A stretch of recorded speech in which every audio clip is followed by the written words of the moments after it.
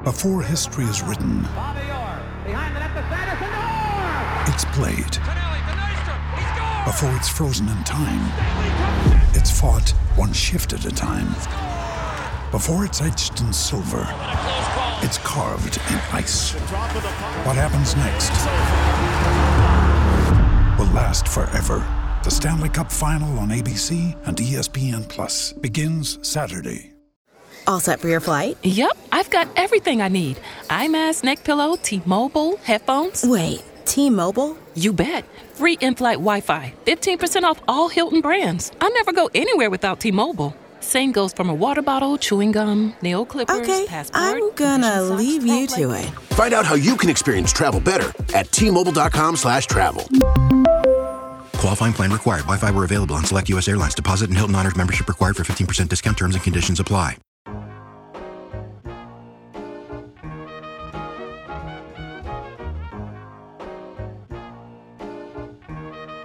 CJ on the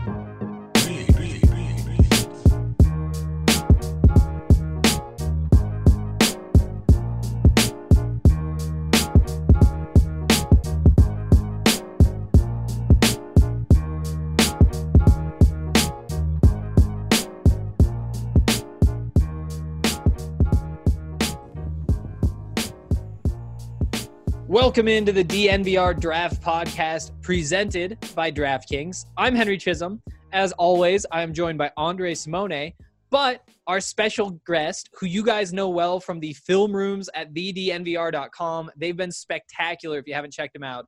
Jake Schwanitz is on the show again. How's it going, Jake? Doing well, man. Thanks for the kind words on the film rooms. Been working hard on those, and I'm excited for today. You're going to talk my favorite position. Really fun division. This is going to be fun. This is going to be so much fun. Not only is it going to be a fun position group, the running backs, it's also going to be such a fun division with the NFC South, which is where we are kicking things off today. But before we do that, I do want to tell you just a little bit more about our presenting sponsor, the reason this podcast is possible, DraftKings. This is a huge week for UFC. And honestly, is this the best fight card that we've had since sports came back, Dre?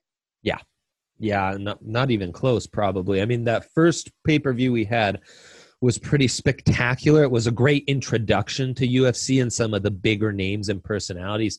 Here, though, we have 3 title fights, 2 other fights on the main card that are out of this world, a phenomenal debut in the prelims. I mean, it's just like matchups galore. This is going to be just wire to wire, nothing but entertaining. Before we move along with this ad, can you give us just one pick that we should make? Just one.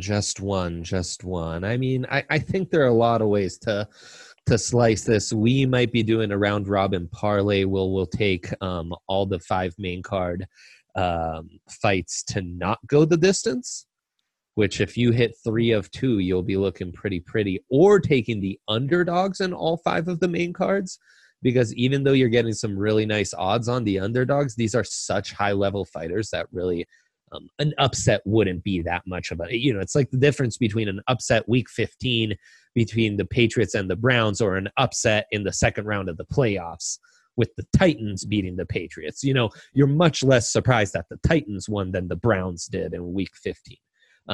So those are 2 areas where I think there's a lot of value, and we might be having some fun this weekend. That is very good information. And if you guys want to get in on the action, then you should download the top-rated DraftKings Sportsbook app.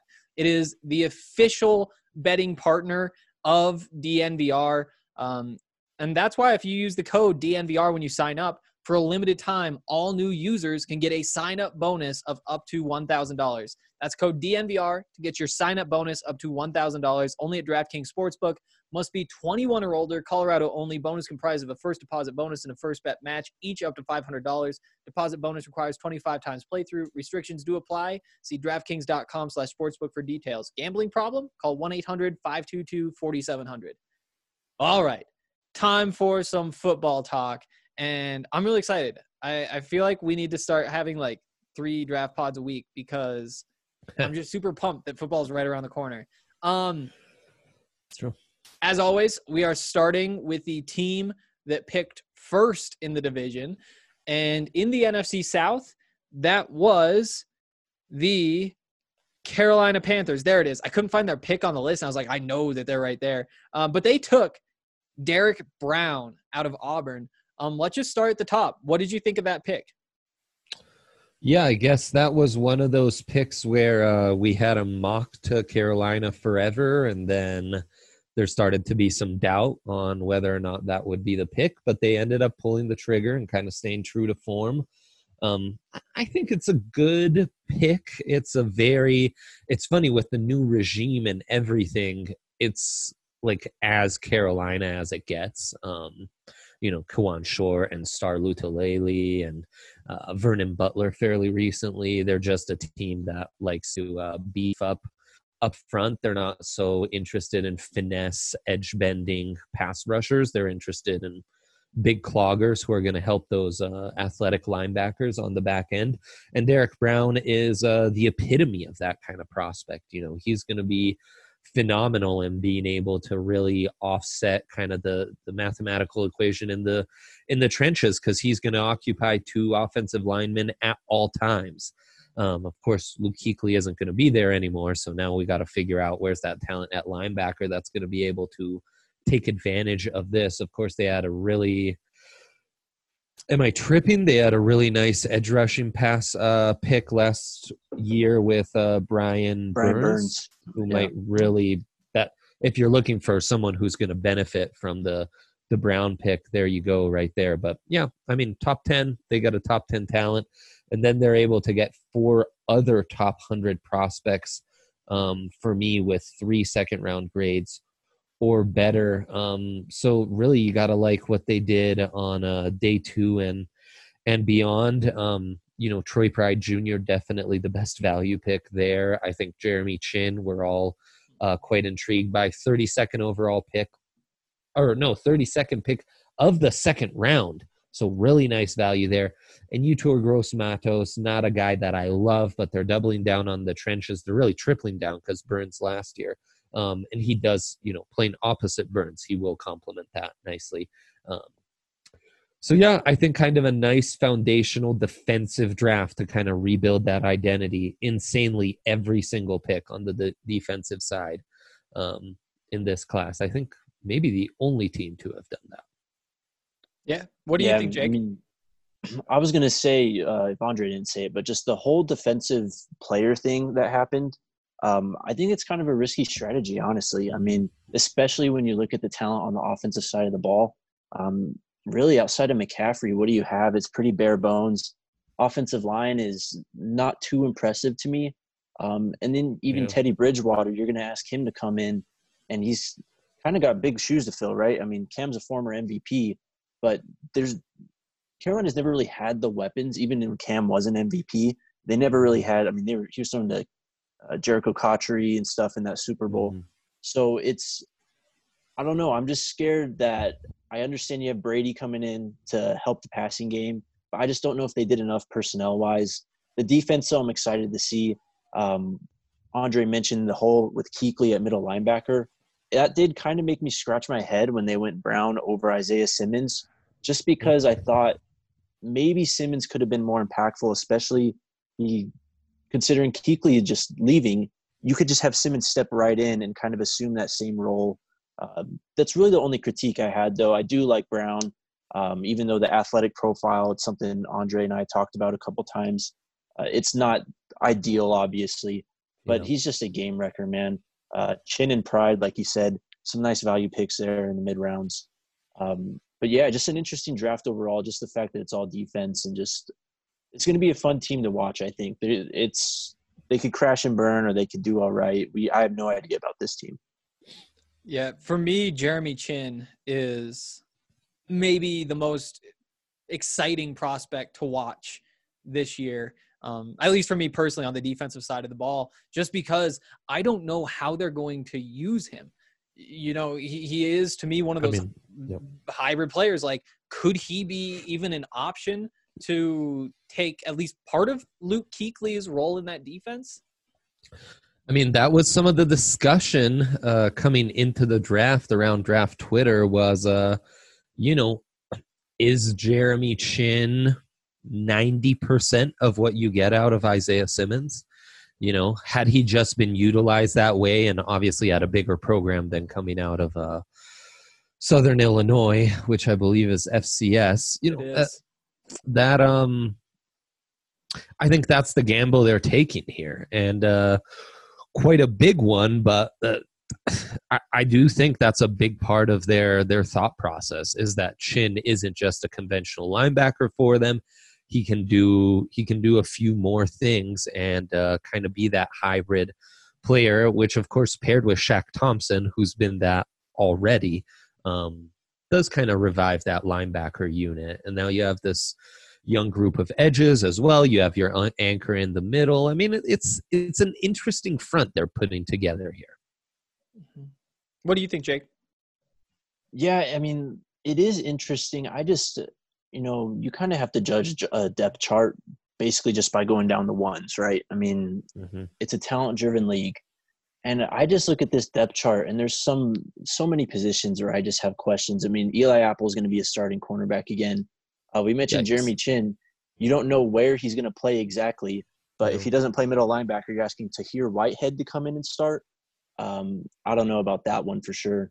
Yep. And then, so it's, that's what I'm saying. That's just tough for me to really, I understand it's the first year for Rule, with the new regime there in Carolina.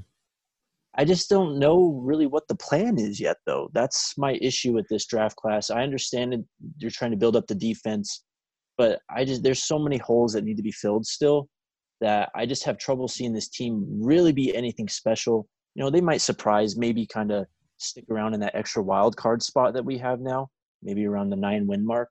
But I think this team is still pretty far away, and I wouldn't be surprised to see some growing pains here in 2020. Yeah.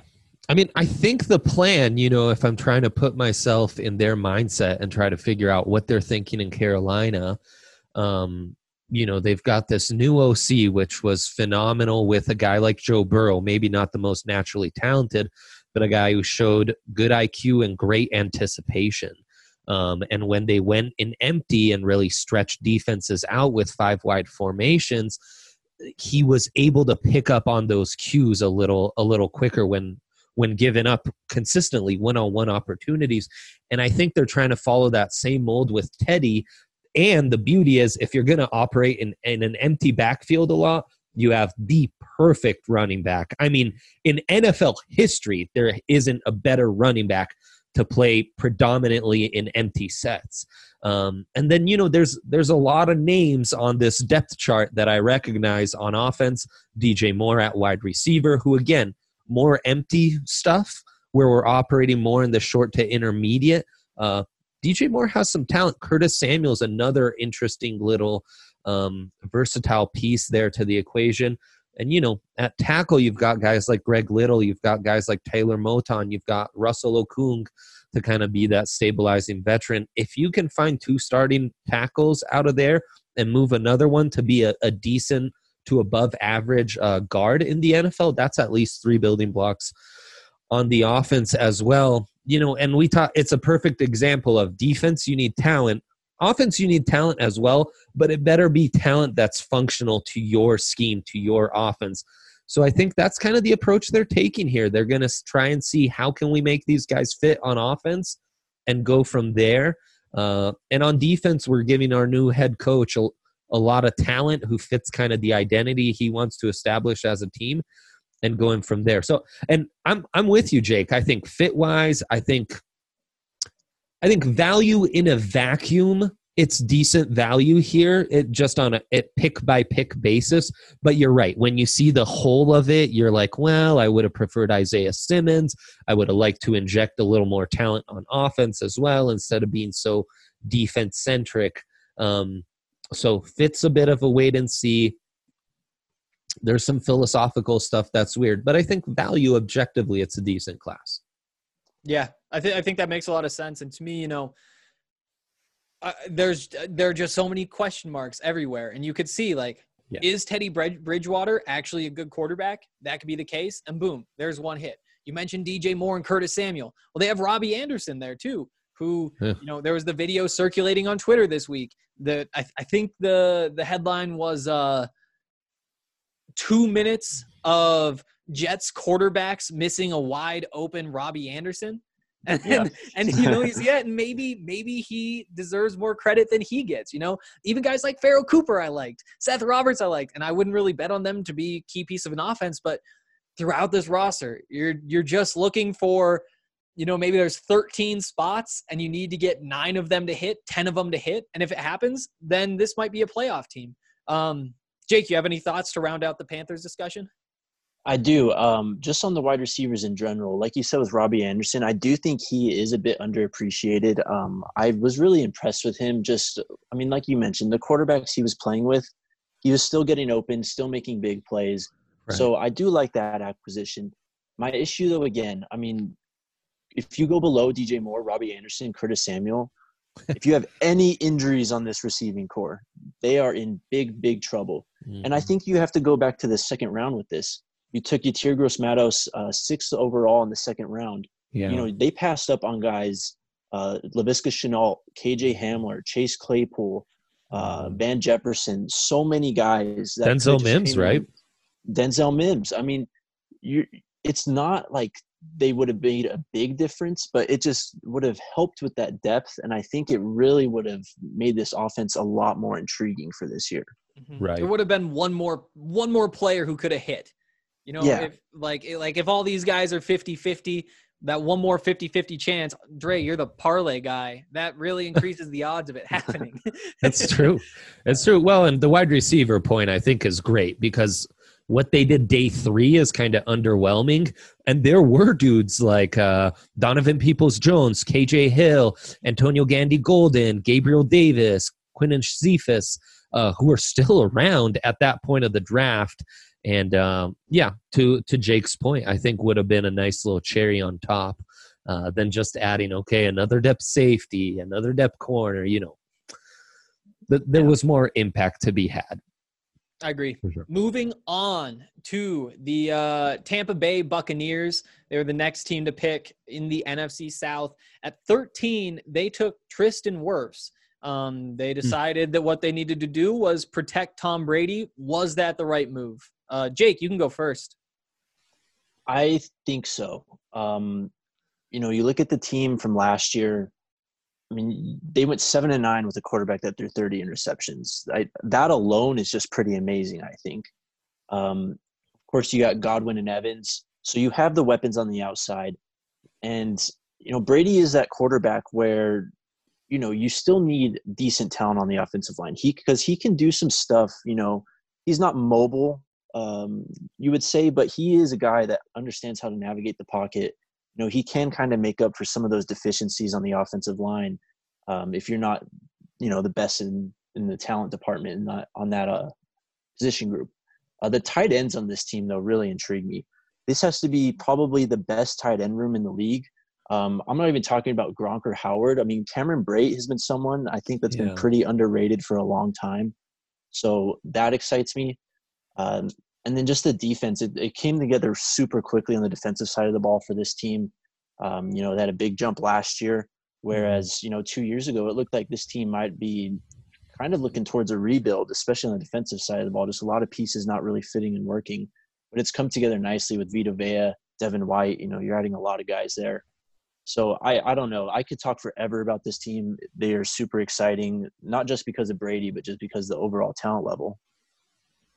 And it's crazy. Once they added Brady, they really were just like one competent offensive tackle away from being from legitimately going toe to toe with the Saints in the South, and that's why there was that urgency to get Wirfs. They were also kind of lucky to have Wirfs drop all the way to 13. San Francisco did their San Francisco thing where they got probably a little more value than Tampa needed to give up.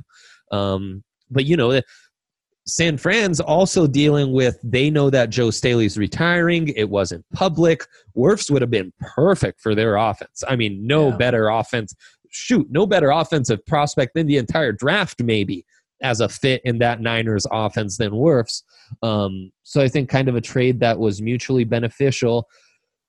And, Wirfs, who's one of those kids who couldn't drink legally the day he was drafted, now needs to really protect that right side of arguably the greatest quarterback of all time.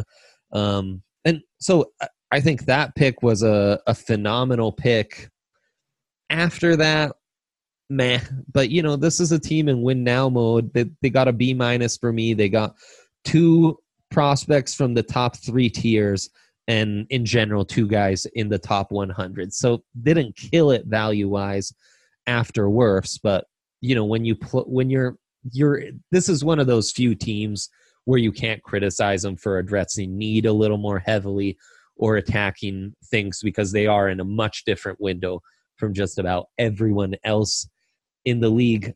I just kind of hate the Keyshawn Vaughn pick. That's where I wanted to go. That was going to be my question, because we've kind of talked about it, with those tight ends.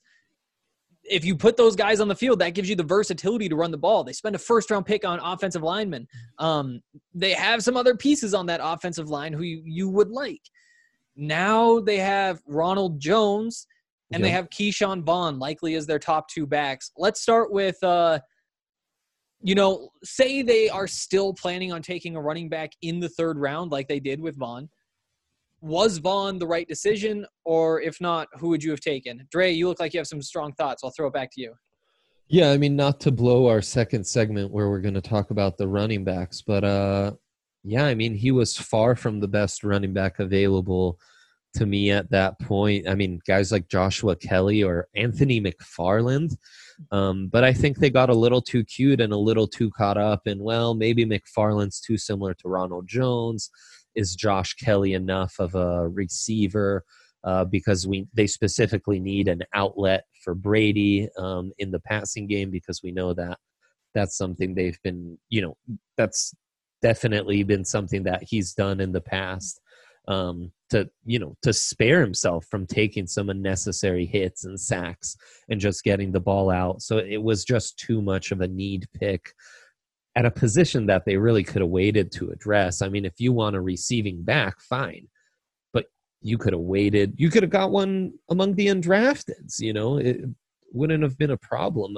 So yeah, I just hate that pick. And it's a shame, because the other pick, Antoine Winfield Jr., their 2nd round pick was another slam dunk, So their first 2 picks are one of the better 1-2 punches of the entire 2020 NFL draft. After that, they kind of fall off drastically for me, though.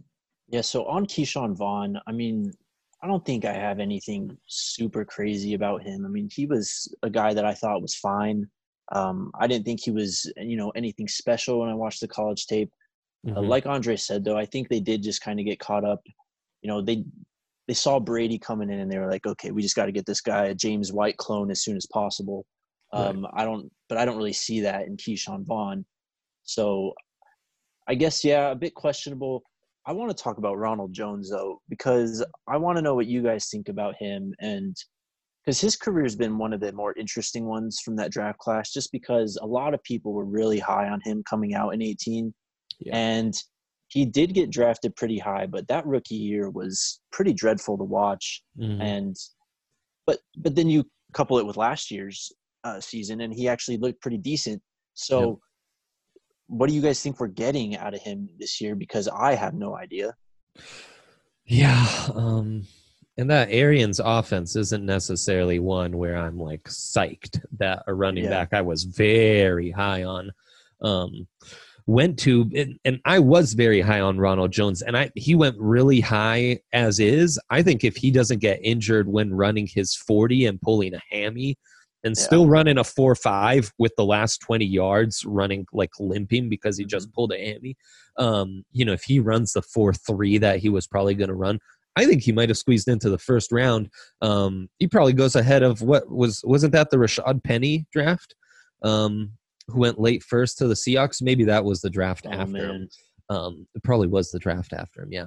But still, so I think there's a lot of talent, and I think that's a guy who can be a real factor in the passing game as well. I loved him at SC. I saw him live at Folsom that year with Sam Darnold and was just blown away by the just otherworldly speed, agility, burst. this kid has, and he's one of those really young kids. I think he's still like 22. But running backs, that's one of those positions where we're not patient, and you're under more scrutiny from fans because of the whole fantasy thing. So you're kind of considered a bum right away if you don't perform.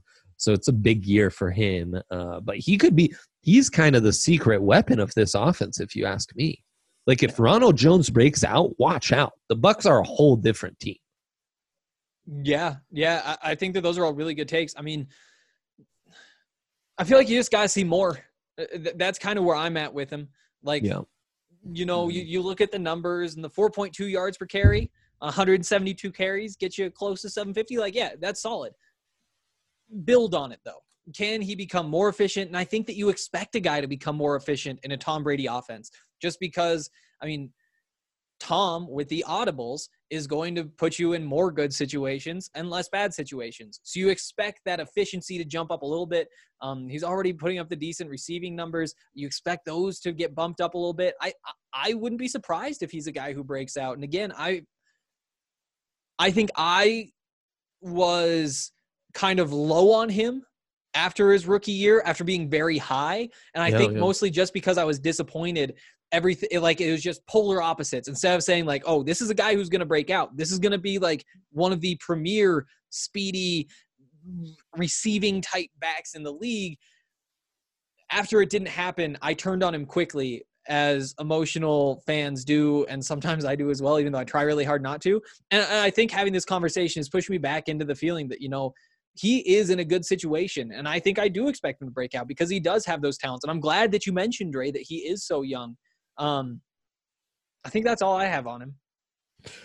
What's weird is they also drafted Raymond Callis at the end of the draft. So almost Mr. Irrelevant, the Louisiana Lafayette little scat back. So there's another receiving option. So they've got receivers and speed in abundance in that backfield. Tyler Johnson, I think, is a name that stood out with them picking the Minnesota wide receiver in the 5th round. And this is the thing about Tyler Johnson. I think it's a great example. He's drafted in Tampa Bay. He doesn't have the speed. He's not the vertical threat to fit that Bruce Arians offense, and he's not that quick separator that would really suit Brady. So that's the thing. Very productive. He's got the size. He's got nice hands. Decent route runner, right? But in an offense like that, in a situation like this, it's kind of like, how are you going to use them? How are you going to maximize them? And I do like they keep beefing up the interior of their defensive line. Khalil Davis out of Nebraska, massive size, motor runs hot and cold, never quite played up to his potential. But as a third down weapon, as a depth piece, as a rotational piece on the defensive line, Davis, I think, has some real talent. He was one of my higher day 3 grades because I think he does have that skill set, as an interior pass rusher that's appealing, and some intriguing upside with his raw tools. I like that analysis. Let's. I have one more question, then let's flip to the defensive side of the ball and kind of round things out. So Mike Evans, I think he was 5th in the league in air yards per target last year. It's all just downfield stuff. Now you're going from Jameis Winston to Tom Brady, who at this point in his career doesn't have the same arm strength, isn't going to just, essentially lob balls up to Mike Evans and say, somebody's going to catch it. I hope it's our guy. Does Mike Evans become less valuable with Tom Brady at quarterback somehow? And then, like, overall, what are your feelings on this receiver group? Are there enough weapons to actually put Tom Brady to use? Look, I gotta say, I think Mike Evans has been disrespected actually for a couple of years at this point. Talent-wise, this guy might be one of the 5 best receivers in the league. He's got the size, he's got the speed, he's got the strength. He's got the special ability to make contested catches, just the catch radius and everything. So, I'm a huge Mike Evans guy. I think he has been disrespected, but also Godwin coming up I'm not going to lie, it's been a surprise for me. When Godwin was in his first or second year, it was like, oh, okay, this guy's like pretty decent. Now this guy's like actually probably a top 10 wide receiver at this point. His development's been really incredible. But after that, I am really concerned again, just like I am with Carolina. I mean, that you're really banking on Tyler Johnson here to come in and make an impact. Because if you don't have Tyler Johnson, you have nothing else behind those two guys. And, Brady has been a great quarterback for a long time, and he has been able to make it work with a lot of undrafted guys and, scraps that have been discarded from other teams. But I just don't even know the names on the depth chart under those three guys. So that's what I'm worried about. Yeah. Yeah, I think that's a fair point. And you look at this roster, are we going to see a ton of two tight end sets? It feels a lot like Gary Kubiak being added to the Broncos, and we're all like, no, Gary and Peyton will figure it out. They'll find a way to make it work. And then 8 weeks in, it was like, well, maybe this molding the two offenses isn't really going to work. And this Arians-Brady marriage feels similar. Yeah, well, and it wasn't just like, maybe it doesn't work. It's like, maybe we should throw Brock Osweiler in there instead. Like, that's how bad it got. Yeah. Yes. Jake, you had thoughts? Yeah, I just liked what Andre said right there about, maybe more 12 personnel or something, just because, like I said off the top, this is probably the deepest tight end room in the league. And that's the easiest way right there to make up for the deficiencies at wide receiver. Just put another tight end on the field. You want to talk about helping out Ronald Jones. If you're playing 12 personnel constantly, you're going to be able to outnumber people in the box. And like Henry said, Brady's going to get you in the right call. If he's going to, he's going to get the numbers in the box always right. He's going to get you into that run call wherever he needs it. So a very interesting point. And the league has kind of, we saw the 11 personnel trend, through the probably back end of the decade up until the past couple of years. And now we've kind of shifted already back to 12 personnel. Yep. So it would be fitting for the way the league's going. Well, and I wonder if you can stick Bray in the backfield a little bit and have some hybrid 22 personnels, 13, 22 personnels where you're really going heavy. And then the Vaughn pick makes more sense. You're going to be a little more run heavy like this, and you're going to be a little more physical and, really try to attack those numbers in the box because they're respecting the wide receivers you have outside and the quarterback you have. Then, yeah, you do want a more valuable backup to Ronald Jones, a little more Ronald Jones insurance. To me, I think that having had this conversation about where the weapons lie in this offense, I just really wish at some point, like you understand why they aren't going to invest a first-round pick in a receiver. Like they aren't going to go after a Jerry Jeudy or whatever. You just can't put those assets there. But they need another receiver, and that's why I think in the second round maybe go after somebody like Visca, who you can have do a bunch of different things. Later in the draft, go after Lynn Bowden. Go after Antonio Gibson, somebody who can help you out as a receiver, can help you out in the backfield a little bit, and just kind of round out this group of weapons, because it still does feel to me like there is a piece missing. Whereas, we have this conversation about the Panthers where if all these guys do what they can do, yeah, this is going to be a good team. With the Buccaneers, I still just think that there is a piece missing, and it isn't like everything's lined up and you're just hoping everything works out. Like maybe I guess you can say Tyler Johnson becomes a third receiver and then you're good. And then Keyshawn Vaughn and Ronald Jones breaks out. But I don't know. I just don't love this offense. Let's move over to the defense though. We've mentioned a little bit about these defensive linemen, but this front seven, where does this rank among the best front sevens in the NFL? It's high up there. It is pretty high up there. Maybe one of the best linebacker combinations in the league with Devin White, Levante David, Shaquille Barrett, if he has another fantastic year. I'm not sure on third down you'd pick another trio. Yeah, seriously. And then, Vita Vea, his year last year was really impressive, and his development has kind of changed course, kind of heightened that trajectory. And then also, Ndamukong Suh even. Like, it's just, there's guys everywhere here. Yeah, just to run through this, I mean, in this 3-4 defense, when they're in their base, Ndamukong Suh, Vita Vea, William Golston, then at linebacker, at outside, Jason Pierre-Paul and Shaq Barrett, then inside, Devin White and Levante David. Yeah. Ugh. Dre, do you have anything to add?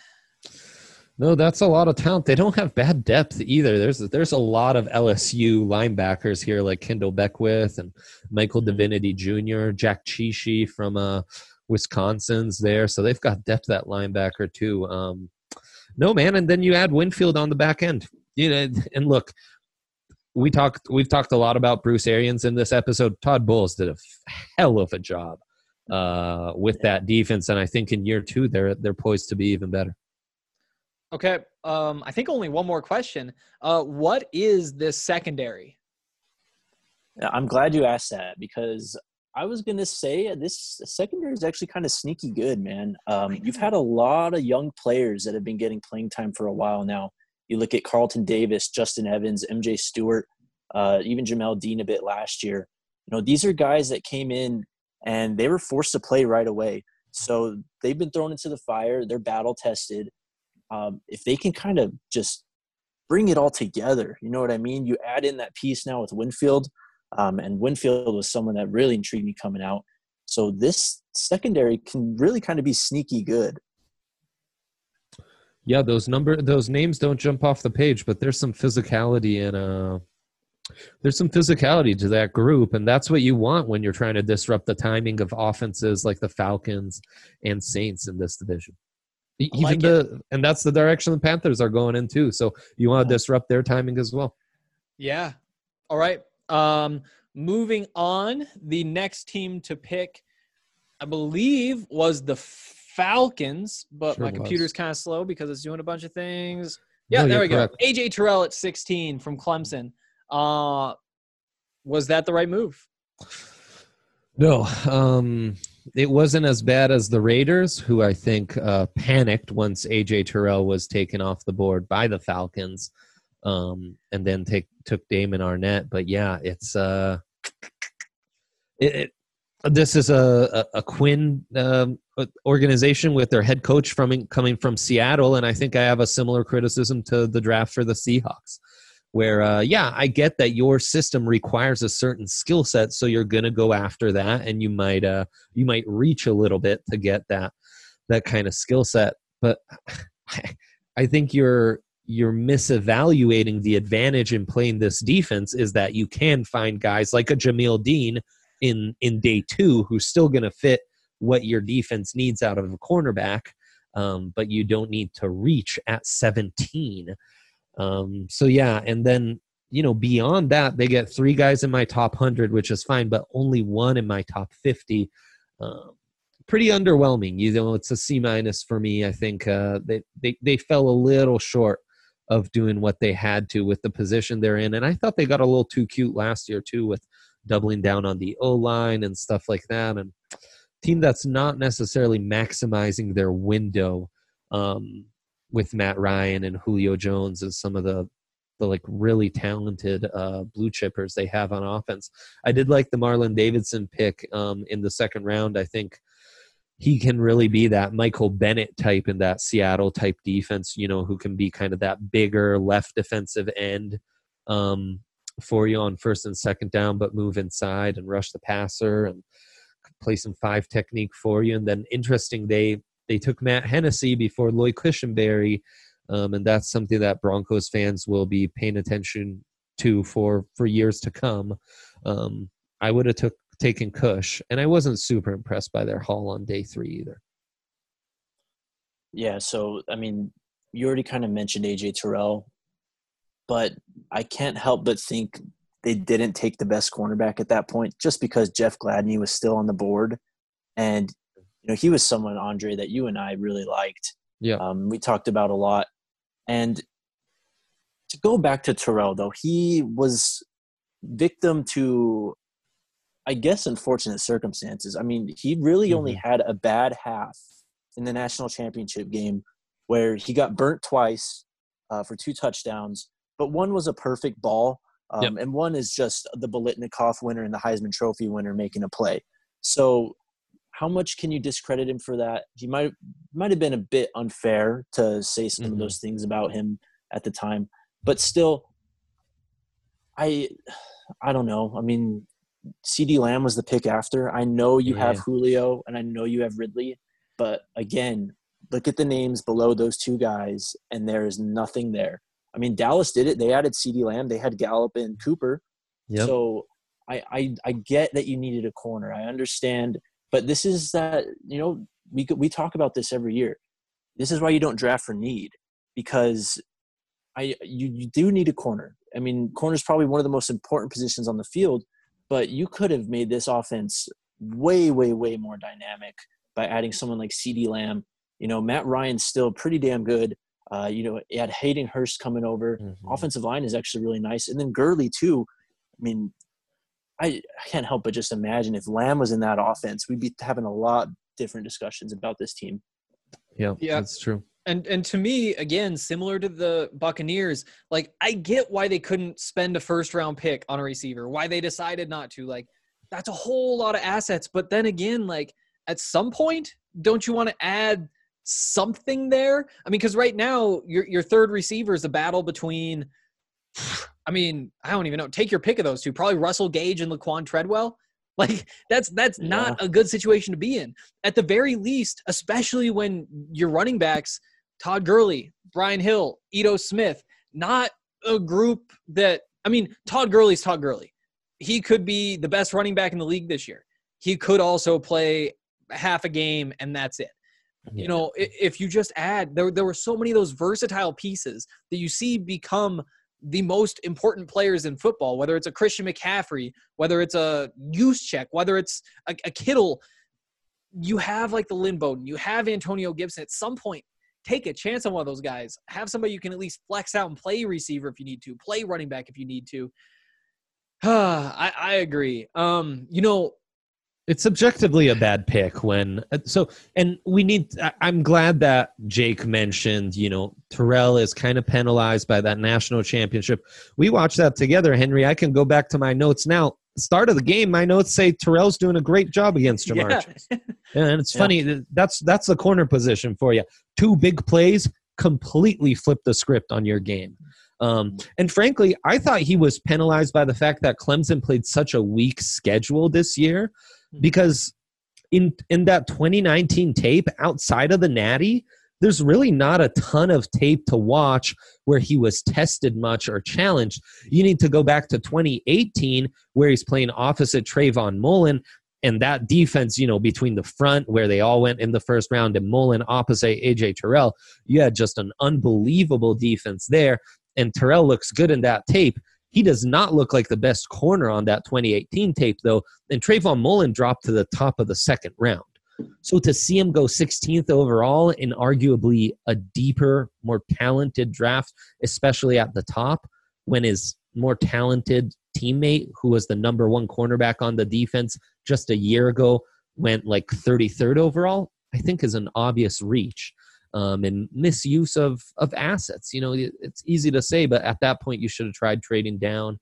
And if the Raiders took Terrell from you, fine. Let's, go back to the drawing board. Plenty of other corners to pick from. Yeah, two things real quick. We've mentioned this, talked about Tampa, how, they might be able to use 12 personnel to kind of maneuver around their talent deficiencies on the offensive side of the ball. It's just not there for this team, though. I mean, behind Hayden Hurst, you have someone named Kari Lee. I don't know who that is. Behind Todd Gurley, you've got Brian Hill and Quadre Olson. This team is super top heavy. And, you're already going to be asking someone that might not be up to par in the talent department when it comes to being a starting player. You're going to be already asking someone like that to come in and just kind of just make an impact already.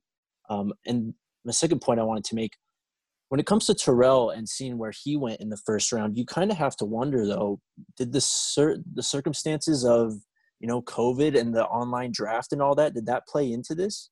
Because, we barely saw any trades in this first round. And you have to imagine, I mean, you heard the rumors before the draft that Atlanta really wanted C.J. Henderson. Obviously, they weren't able to make that happen. So maybe they were just kind of pigeonholed at 16 and they just had to make a pick. They couldn't find a trade partner.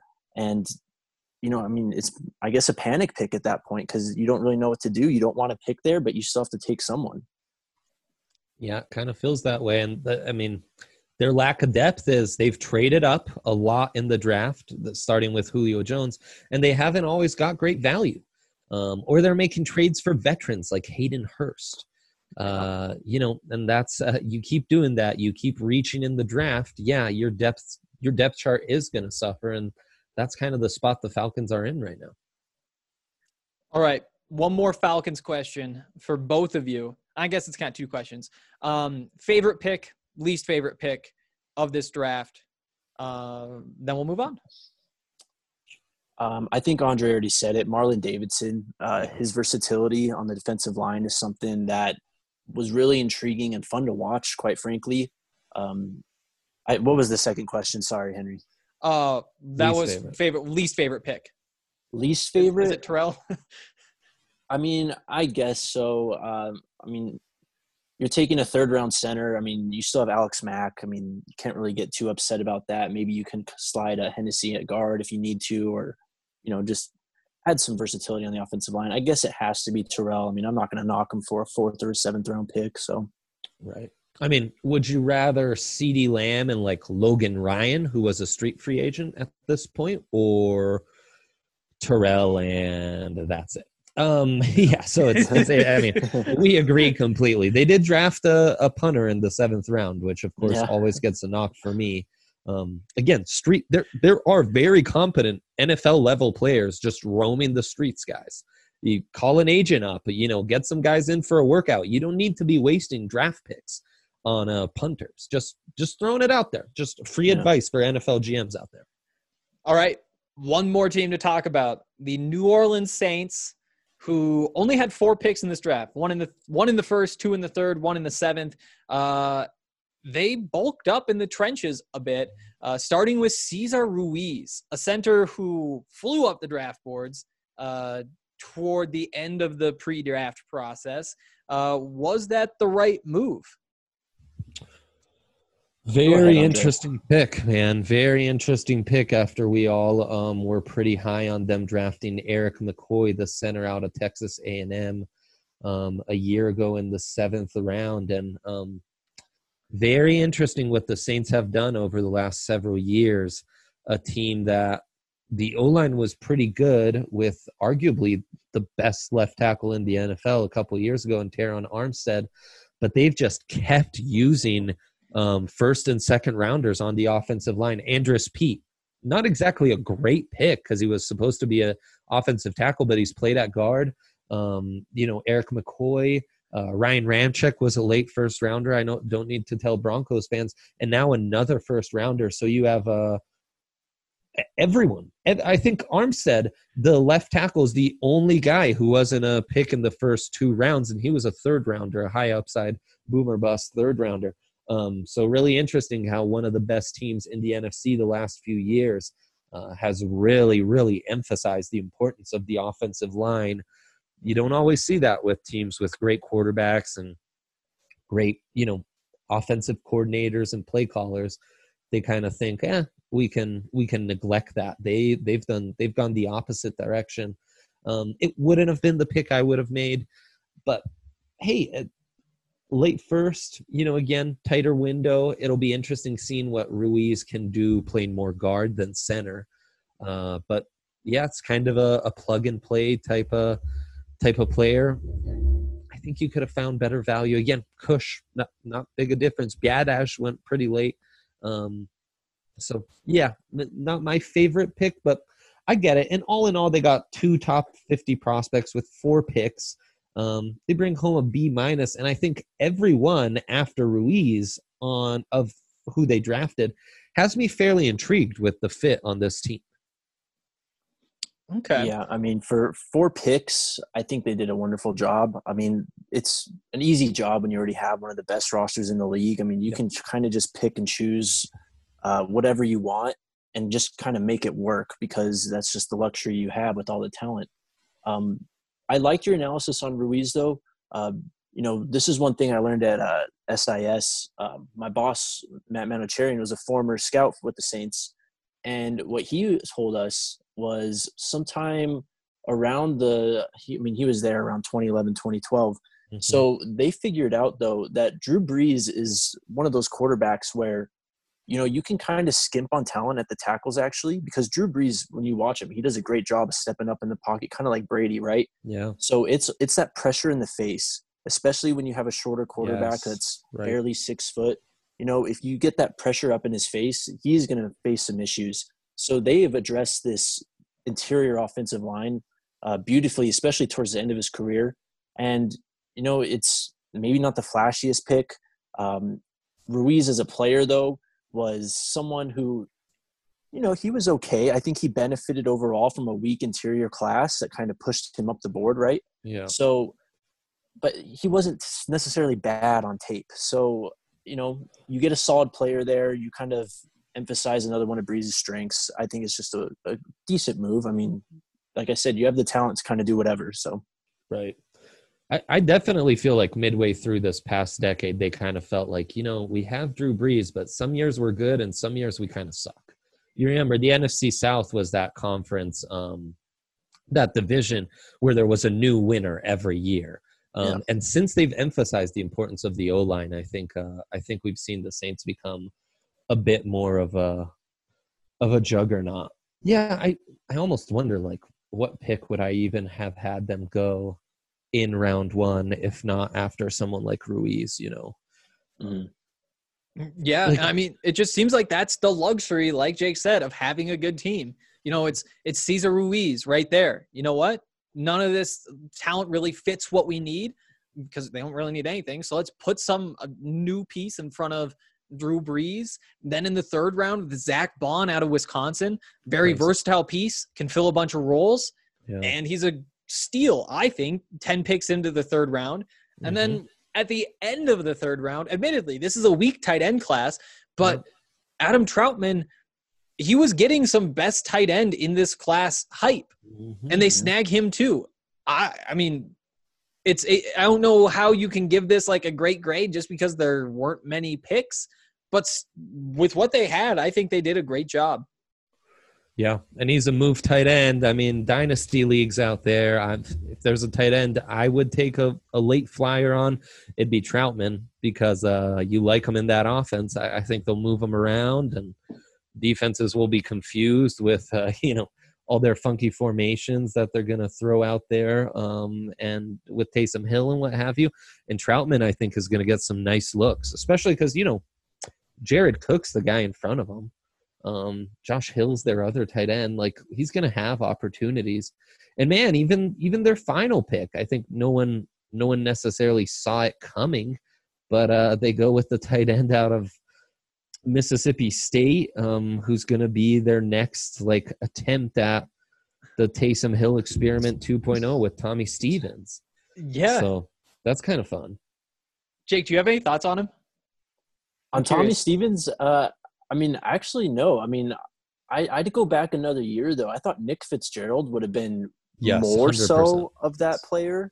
So, I mean, here's the problem with Taysom Hill, though.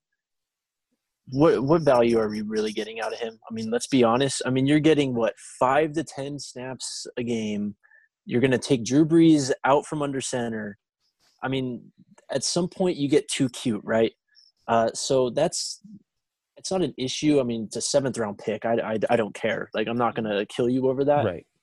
It's interesting that they are trying to keep up this, super versatile quarterback trend just because they're the only team in the league really kind of doing it. But yeah, I mean, I don't know. No big opinion either way, I guess. It's just an interesting situation to keep track of. Yeah, I don't know. It is just interesting, though, that this is a team that is so packed with talent that they thought, what do we do with this pick? How about backup Taysom Hill? Like, you know what we need to do is get a backup for Taysom Hill. So, I mean, I don't know. It'll be fun. It'll be fun like it always is. And maybe there's some special teams value. He played tight end. He played quarterback. He's fast. He's 6'5", 235. Just see what happens. Why not? Like, you see it at the college level all the time that these quarterbacks turn into tight ends and it works for them. And you see it in the NFL too. Tommy Stevens, worth keeping an eye on. Before we move on to talk about running backs, which we should probably do pretty quickly, I do want to ask, if you had to pick in the NFC South, you gotta pick the order these teams finish in the division. 1, 2, 3, 4. Who you got? I am going to go. Always so wide open. Yeah, I think I'm going to go New Orleans and Tampa in a close race for the division, followed by Atlanta and then Carolina. Interesting. Okay, Saints squeeze it out. I'm very intrigued by the Falcons. I thought how the Falcons finished the second half of the season, with basically their coach almost had a foot out the door, but the team rallied around the head coach, and they were actually one of the sneaky good teams in those final 8 games. They just sucked so bad in the first 8 they couldn't turn it around. And with Matt Ryan at quarterback, you can kind of surprise people anytime, especially if that O-line can stay healthy with those rookies from the 2019 class. But yeah, I think in the end it's going to be the Saints. I've been back and forth on the Bucs. Talking things out with you guys has kind of made me more skeptical about the Bucs offense. So I'm sticking with the Saints, though I do think we're pretty close to the drop-off for Drew Brees coming and it being rapid. But, hey, man, they've got quality backups that they can win games with. So I'm probably less concerned about that with them than I am with anyone else. So, yeah, I'll say the Saints find a way to get it done. All right. I lied. I actually have one more question that I really wanted to ask.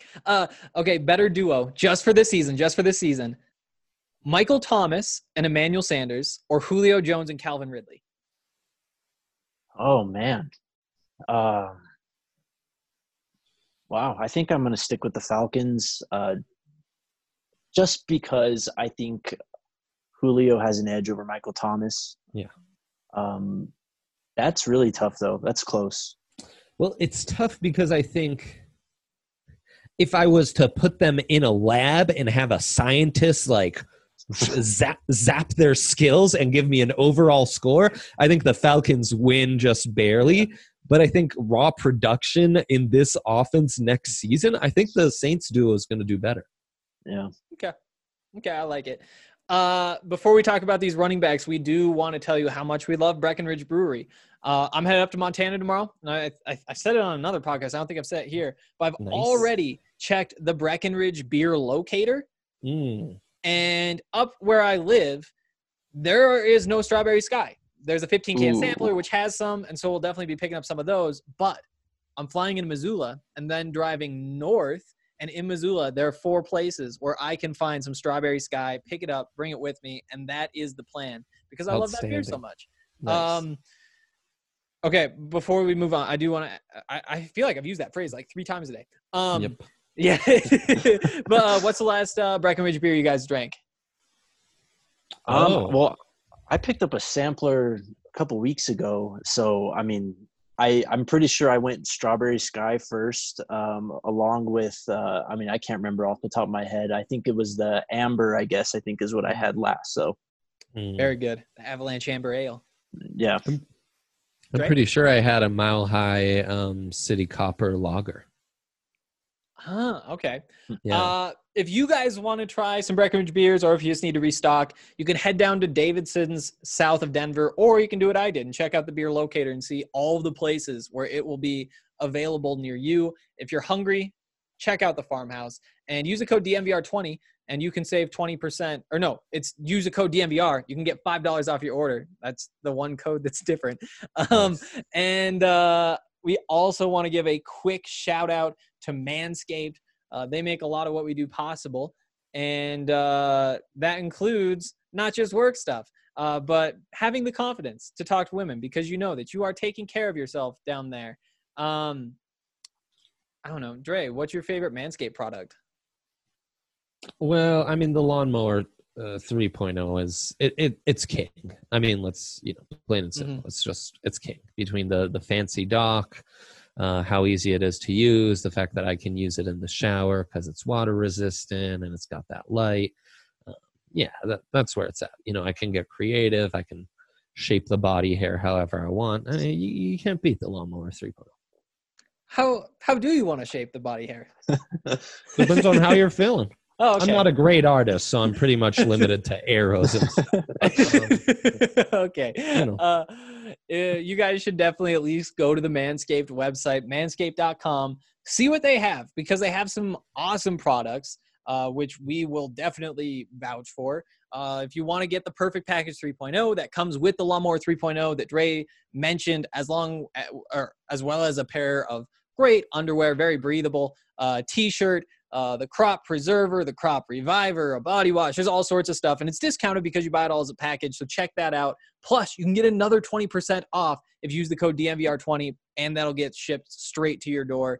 Manscaped is awesome stuff, and your balls will thank you. Nice. Okay, running backs. Let's go. Let's go. This is the fun stuff. Jake, let's just start with you. Before we dig too deep, what was the best pick of a running back in this draft? I think it's between two players for me. The first one being Clyde Edwards-Helaire to Kansas City. I mean, that's just the natural one, right? Mm-hmm. The second one, though, that I cannot – this is probably my favorite fit of the entire draft is Jonathan Taylor to the Colts. I just think this team – especially after last year, they kind of had to rely on the run game a bit more, especially when Luck just unexpectedly retired. So you really kind of saw a philosophical shift last year. Yep. So, fast forward to this year, you bring in Phillip Rivers, who is still – he's okay, right? I mean, you're not getting 2008 Phillip Rivers here. Yep. But you got a better quarterback, and now you have probably the best pure runner in the class now in Jonathan Taylor, joining – the best offensive line probably in the NFL. And I just can't help but think about Jonathan Taylor running behind a pulling Quentin Nelson on a power late at night. That's just what puts me to sleep. That's fantasy fuel right there. So violent thoughts. Yeah. That's my favorite fit of this class though. It's just perfect. Interesting. So you really like the fit, and obviously you really like Jonathan Taylor. But the Lions took DeAndre Swift 6 picks before. A lot of this is like fit reliant, but do you think the Lions should have taken Jonathan Taylor over Swift? I mean, I don't know. I still actually kind of have issues with the Lions taking Swift just because I'm not really sure what the Lions are doing. I mean, I'm a Kerryon Johnson fan, so it's tough for me to kind of shove Kerryon aside just because he's been hurt a bit, even though, availability is the best ability, right? So true. It makes sense why they got Swift, but still, I mean, I'd like Swift a lot. It's just tough for me because, careers go to die in Detroit, and I just don't want to see Swift kind of fall by the wayside just because of where he landed.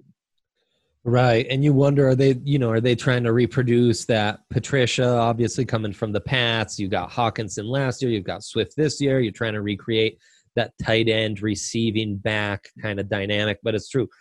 Kerryon getting clogged up hurts my heart. And Marlon Mack getting kind of touches taken away in Indy really hurts me. I loved Mack.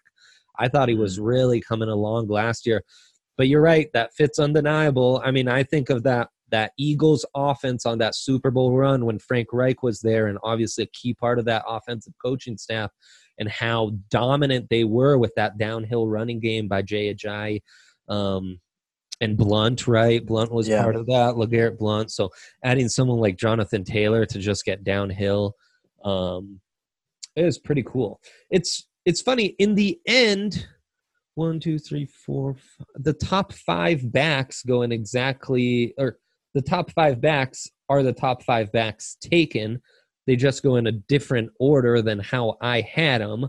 And I guess there's a bit of a theme with guys with the ability to receive the ball being the first 2 guys taken. But, man, after those top 5, and I love Cam Akers going to the Rams. I think talk about someone who's going to have a big opportunity. And J.K. Dobbins, you gotta love him. Justice Hill and him complementing each other with Lamar Jackson, handing it off to those 2 talents in a read option looks is going to be a handful to defend. But then we went way off the board. I mean, sixth running back taken, A.J. Dillon. Seventh running back taken, Keyshawn Vaughn. Less of a surprise, but Dillon was really where things went crazy. I don't know about you. I didn't have Darrington Evans so high.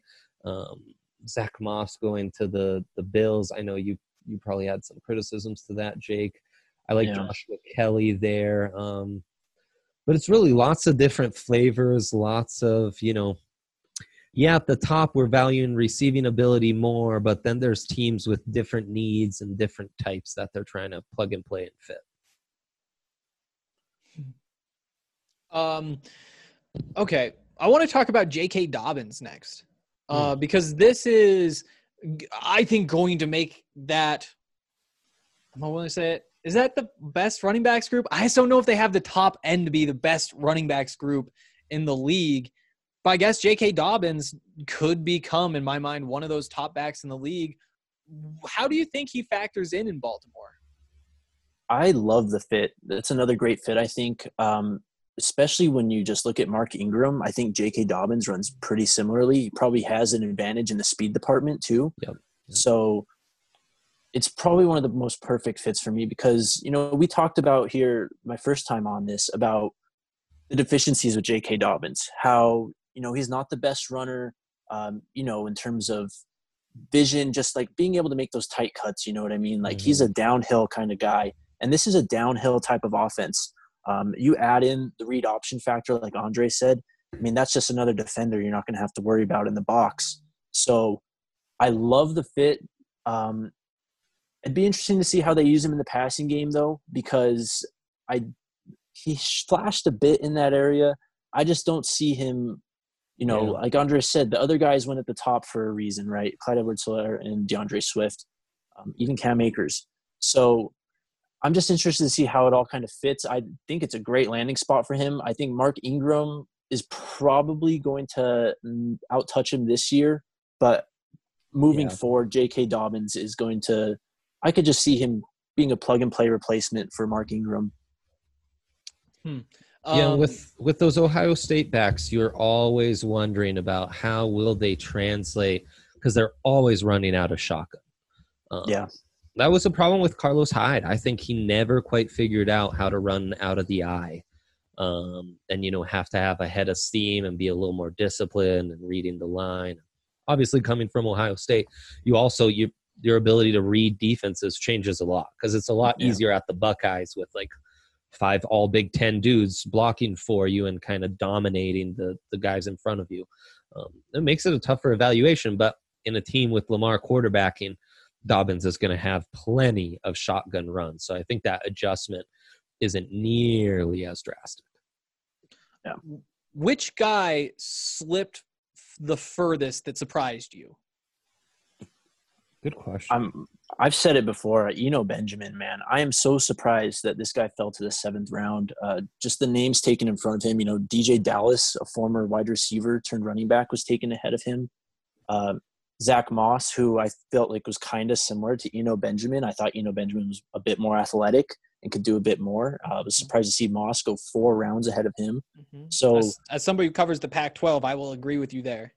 Yeah, for sure. I mean, we already talked about him when we talked about running backs before the draft. So the only thing about Benjamin, though, is he's going to a place where I just don't know if he's going to get the opportunities. And I just don't – maybe he just wasn't that good, right? Maybe I just have the evaluation wrong, and that's why he went in the 7th round. Who knows? But he's behind Kenyon Drake, so I'm not really expecting him to have the best opportunities, but he's someone that I was really intrigued by and was hoping would go to a good team that could give him some carries early on. For me, it's easily Darius Anderson, the TCU running back. And boy, scouting's funny sometimes, man, because TCU had a lot of prospects in the end. And I found myself watching that TCU-Ohio State game a whole bunch. Just to really get a feel for all those Horned Frogs. And, you always like going back to see more of the guys on the Buckeyes and get even more of a feel for them. You watch that game enough, Darius Anderson, boy, did he flash. Just an incredible athlete. I think he's got great burst and nice long speed. he's going to need to read defenses a little better, read his lanes, not try to push everything outside. But I saw some value as a receiving back as well. He barely squeezed into my top 100 as my 95th overall prospect in the entire draft because I like the upside that much on Anderson. He goes undrafted to the Cowboys. So that really, really surprised me. I didn't think McFarland would drop that far. He's not exactly Tevin Coleman. I don't think he's that far off what Tevin Coleman was coming out of Indiana. Same conference, same type of pretty special long speed.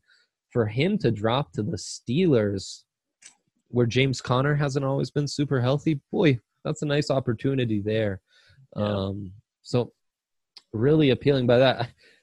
Antonio Gibson being the 7th running back taken, I did not see that happening, though I guess he was 6th in my rankings, but it goes to show you it was really receivers above all else. Dillon kind of squeezes in there, but that's because he's a combine outlier. He's a workout warrior. He's a 245-pound back who ran in the low 4.5s, jumped really well, had outstanding production in college, especially as a freshman. And I think, in a zone blocking scheme with the Packers, they're kind of talking themselves into this could be a special back in this offense. He could be a Terrell Davis, Todd Gurley type. Not my words.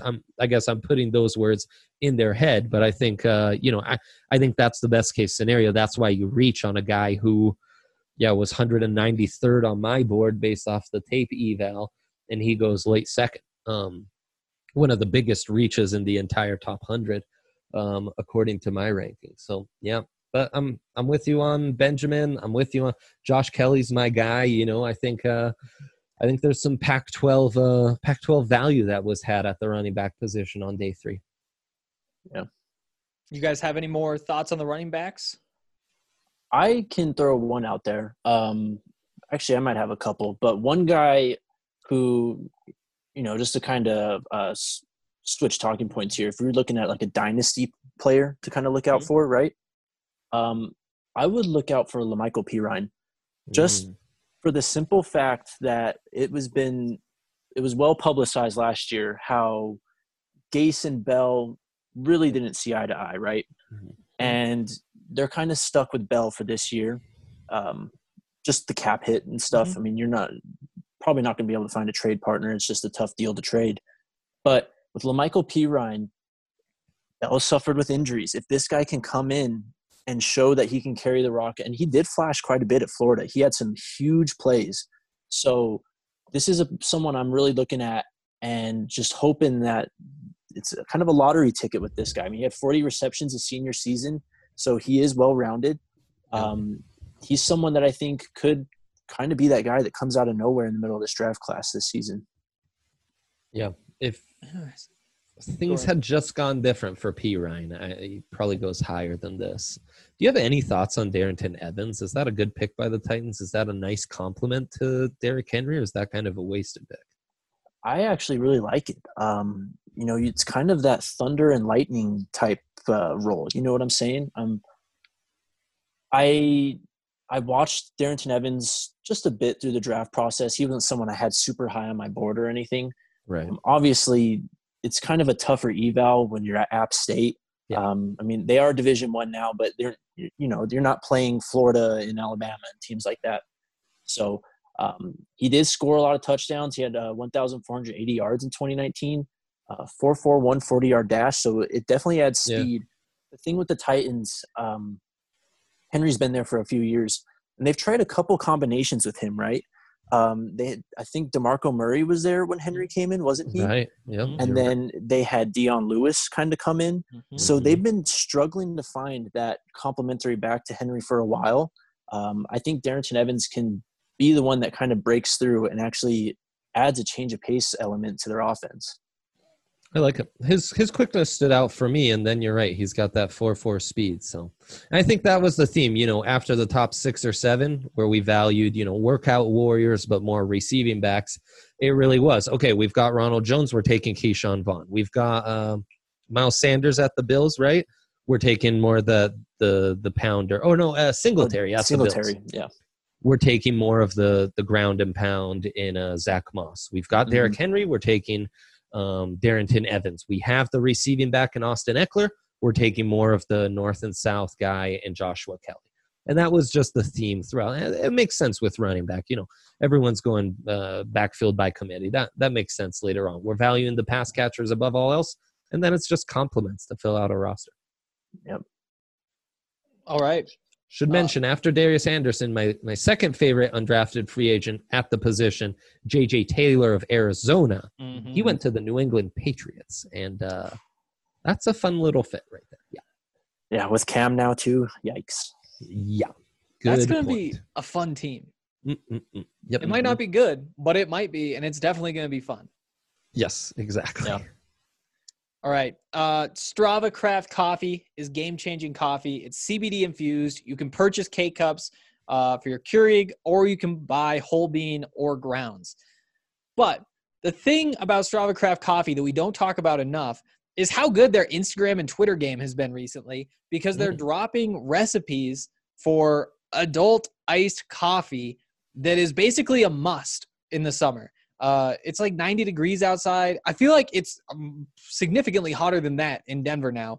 But that means you should be drinking iced coffee all day. And seriously, they have some great options. So check them out on social media. And, of course, just order yourself some coffee, too. If you want, you can use the code DNVR20. That'll save you 20% on your order, and the coffee will be shipped straight to your door. If you do that, tag Strava. Like we said, they're all over social media. And tag us too, because we want to see whether you like it. If you're not ready to commit to ordering it, first of all, you're like crazy. It's coffee. It's not a commitment. But also, you can try it at Carbon Cafe and Bar. You can try it at Drip Denver, Slow High Coffee, Blue Sparrow Coffee, and Max Market. Also, it helps with IBS. So there you go. Check out Strava Craft Coffee and let us know how you think about it, or what you think about it. All right. Time for a couple questions now. One of these questions is definitely not for us. Another one is probably not for us, but we're going to answer it anyway. And that is, hey guys, random question. Favorite video game of all time? And also, are you guys Xbox or PlayStation? Mine is Rocket League and Xbox all day. That comes in from IG Bronco Sensei. Jake, favorite video game? What console? All time, for me, it's really close between Modern Warfare 2 and Halo 3. Okay. Those days, that was just prime gaming for me, man.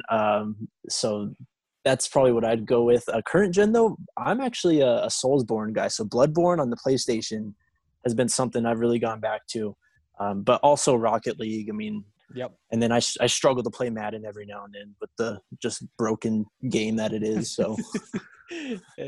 Yeah, I mean, I feel like Modern Warfare 2 was really good. Modern Warfare 3 was like the peak for me. Like for me, like Call of Duty was this whole like arc. And then after that, I just slowly lost interest to the point where now I couldn't even tell you what the newest Call of Duty is, because I've just like, I mean, as soon as they got like futuristic, I was just kind of out with like the boosting and that kind of stuff. I was like, if I want that, I'm going to go to a different game. This is supposed to be like war.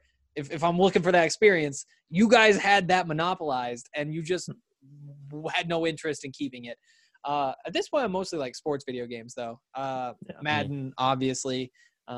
Rocket League is honestly, I basically just play Madden and Rocket League at this point in my life. Yeah. I will say though, Call of Duty Warzone has been pretty damn good. So I'm not, like you said, I'm more of the classic Call of Duty guy, but they've kind of won me back a little bit over the past couple months. So interesting. I'm gonna have to. I have it downloaded and I play a couple times, but the thing is, at this point, I'm so bad. Yeah. and I don't really have the time to dedicate to getting good at that again. Hey, Dre. Yeah. Any video game thoughts? It's been a minute. Are you guys Xbox or PlayStation people? Xbox. You gotta answer PlayStation. that too. PlayStation. A divide in the family. I'm neither. I would just play what my roommates had, and now my wife doesn't have a console, so I'm with a roommate with no console. So pick your loved ones wisely, I guess, is the advice there. My favorite game, it must be a tie. It would be a tie between NCAA Football 09, which I played way too much of my senior year of college when I just had afternoon classes, so I could stay up till like 3. And I hammered the recruiting so hard on that game. I was just amazing. Florida State was never better. And then FIFA 98. That's I've played it on a basic PlayStation as recently as 5 years ago. You could just play penalty tournaments. You could play indoor 5-on-5 where you could bounce the ball off the walls and stuff. That's just a phenomenal game. I played that for years and years and years. So yeah, FIFA 98 is an all-timer. I actually have experience with FIFA 98, so I can kind of vouch for you there, Andre. It's a great one. It really is. I have zero experience with FIFA 98, but now I really want to try it. Next question from Breck Drew. Here's a cool experiment on another draft pod. You have to draft an 11-man team that plays both sides of the ball. They did the whole NFL, but y'all can just do Broncos players if it's easier. Who would you pick? I feel like we should do all NFL. We talked about this just a tiny bit before. I think we're all in agreement that Derrick Henry is on that team. Yeah. Yeah. The interesting question is, who's your quarterback? Who are you playing quarterback and having played defense to? So, I mean, this came from Twitter, I'm assuming, because this was kind of a popular Twitter topic a couple of days ago, the 11-man teams. Lamar Jackson, though, you could throw that guy at safety or DB, and that's pretty smooth transition right there, right?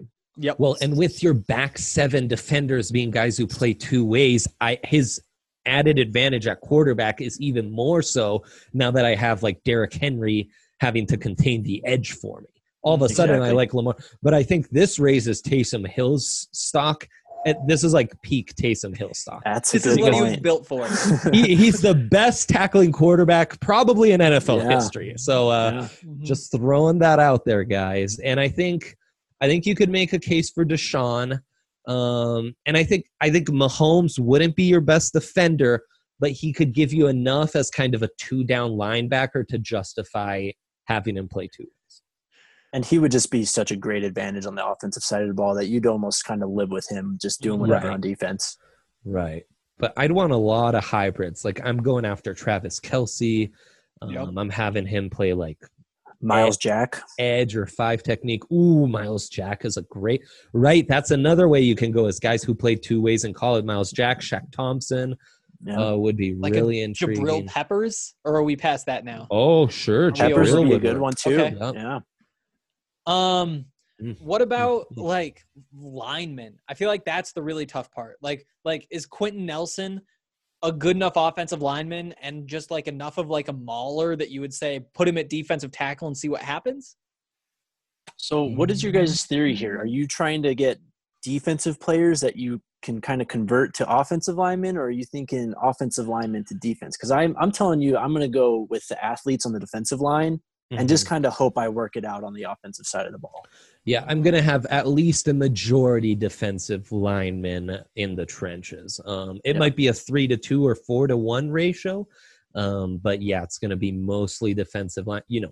DeForest Buckner, Eric Armstead, guys like that. I'm looking at Calais Campbell. Yeah. Oh. I mean, Armstead, some still think he maybe would be better off at tackle. But I do think there's, Teron Armstead I've mentioned. I think he could play some 5-tech for me. Lel Collins, I think, is one of those good, versatile offensive linemen, but with a compact enough build to where he's not going to lose so much in the leverage battle. That's the thing. Like, you're the best pure pass blocking offensive tackles are going to be the worst at this. I don't want a linear long athlete playing defensive tackle for me. I just don't. So Nate Solder, sorry, you're out of this. I'm blanking on some of the best offensive tackles, but a lot of those guys I'm going to have to kind of omit here. Yeah, let me throw another name into the ring. J.J. Watt, you could play him defensive end. You could play him at tackle. You can play him at tight end. Yeah. But see, like, that's the thing is I feel like when we're getting these defensive players, I just keep drooling over them at tight end, but you can't just have a whole team of tight ends, can you? You can go 13 personnel, I guess, right? You could. What's our theory on corners and receivers? Assuming like those guys are going to be playing those two positions, are you going like, is the route running harder to figure out than the instincts? that it takes to play like cornerback well, I'm not sure what you do there. I feel like you probably don't want the Julio type unless you're putting him at safety. And you could play a lot of cover 3. Julio would work in a cover 3. Cover 3 press. That's Seattle D. He could make it. Yeah, that's one of those where I think similar to O-line, I'm going mostly defense. I think corner, I'm mostly going receivers. I'm just gambling on traits, you know. Okay, let's bust out a quick 11. Quarterback, who we got? We want to go with Lamar? I think it has to be, right? Yeah, I think so. Yeah, you have to. I think be. so. Yeah. Okay, so we got Lamar. Running back, we want Derrick Henry. Yeah. Tight end. I mean, hold on. Saquon, though, would not be a bad pick either. Saquon's intriguing. I actually then really like that. Do we play him at linebacker? Derrick Henry, I'm like pretty confident can be a good edge rusher. Mm-hmm. But I mean, if we need 5 offensive linemen, do we really need to fill out an edge rusher spot? Good point. You know, because then you only leaves 3 other guys who are playing on that defensive line. That's a good point. I mean, you really have to go with that 3-4, I guess. Yeah. And have Derrick Henry as one outside linebacker. Probably Saquon's the other interesting though. 4. Wow, this is actually very difficult. Okay, so I think let's just give everyone 2 roles too. So I think Lamar needs to be our free safety, quarterback of the defense. Okay. Yep. Okay. So we've got free safety and quarterback taken care of. I could go Saquon if we want to get kind of creative. I can go Saquon. Okay. Let's I go like Saquon. Inside We're playing linebacker? him. Yeah, linebacker. We might even be outside. I know. Okay, tight end. I almost wonder if we should go like Kittle, maybe? I know. Kittle, I mean, just he's so fast. Kittle too. does work. But Kittle works. He could play some D end. Mm-hmm. Kittle works. I was almost thinking double down on tight end. Let's go right tackle. You have Gronk. Right tackle Gronk. And he could be a bit of a 5-tech. I was also thinking maybe if you build a team like 22 base personnel, you know, because then you could get Saquon and you could get Henry and then you could get Kittle and then with Lamar Jackson at quarterback, I'm pretty down for that. Go with the power running with the options and all that kind of stuff. For sure. That's not bad. Then you can trust more defenders on the O-line because you're more protected. Mm-hmm. That's interesting. But then defensively, you're going to kind of be lacking in DBs is the toughie. That is true. You might just have to go like Jalen Ramsey as your one wide receiver just to cover yourself more on the defensive end there. I think you're right. I think that's a good call. Yeah, well. So, there you go. Ramsey at receiver. What about like an Isaiah Simmons? Because he can do anything on defense. Put him at tight end? I don't know if he can do it. I don't know. There's got to be a place for him on an offense. Tight end, plus he can probably play some receiver. He's so fast. Yeah, he could be your second tight end. He's basically Evan Ingram.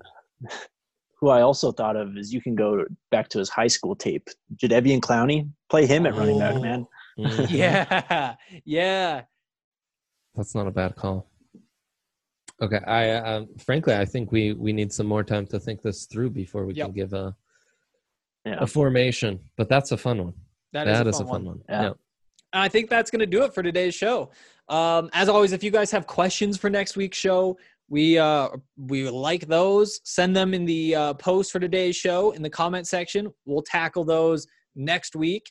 Shout out Jake for coming on, providing some great information. We need to do this again soon. Yeah, let's do it. Let's do it. That's it for today. We'll be back next week with some more.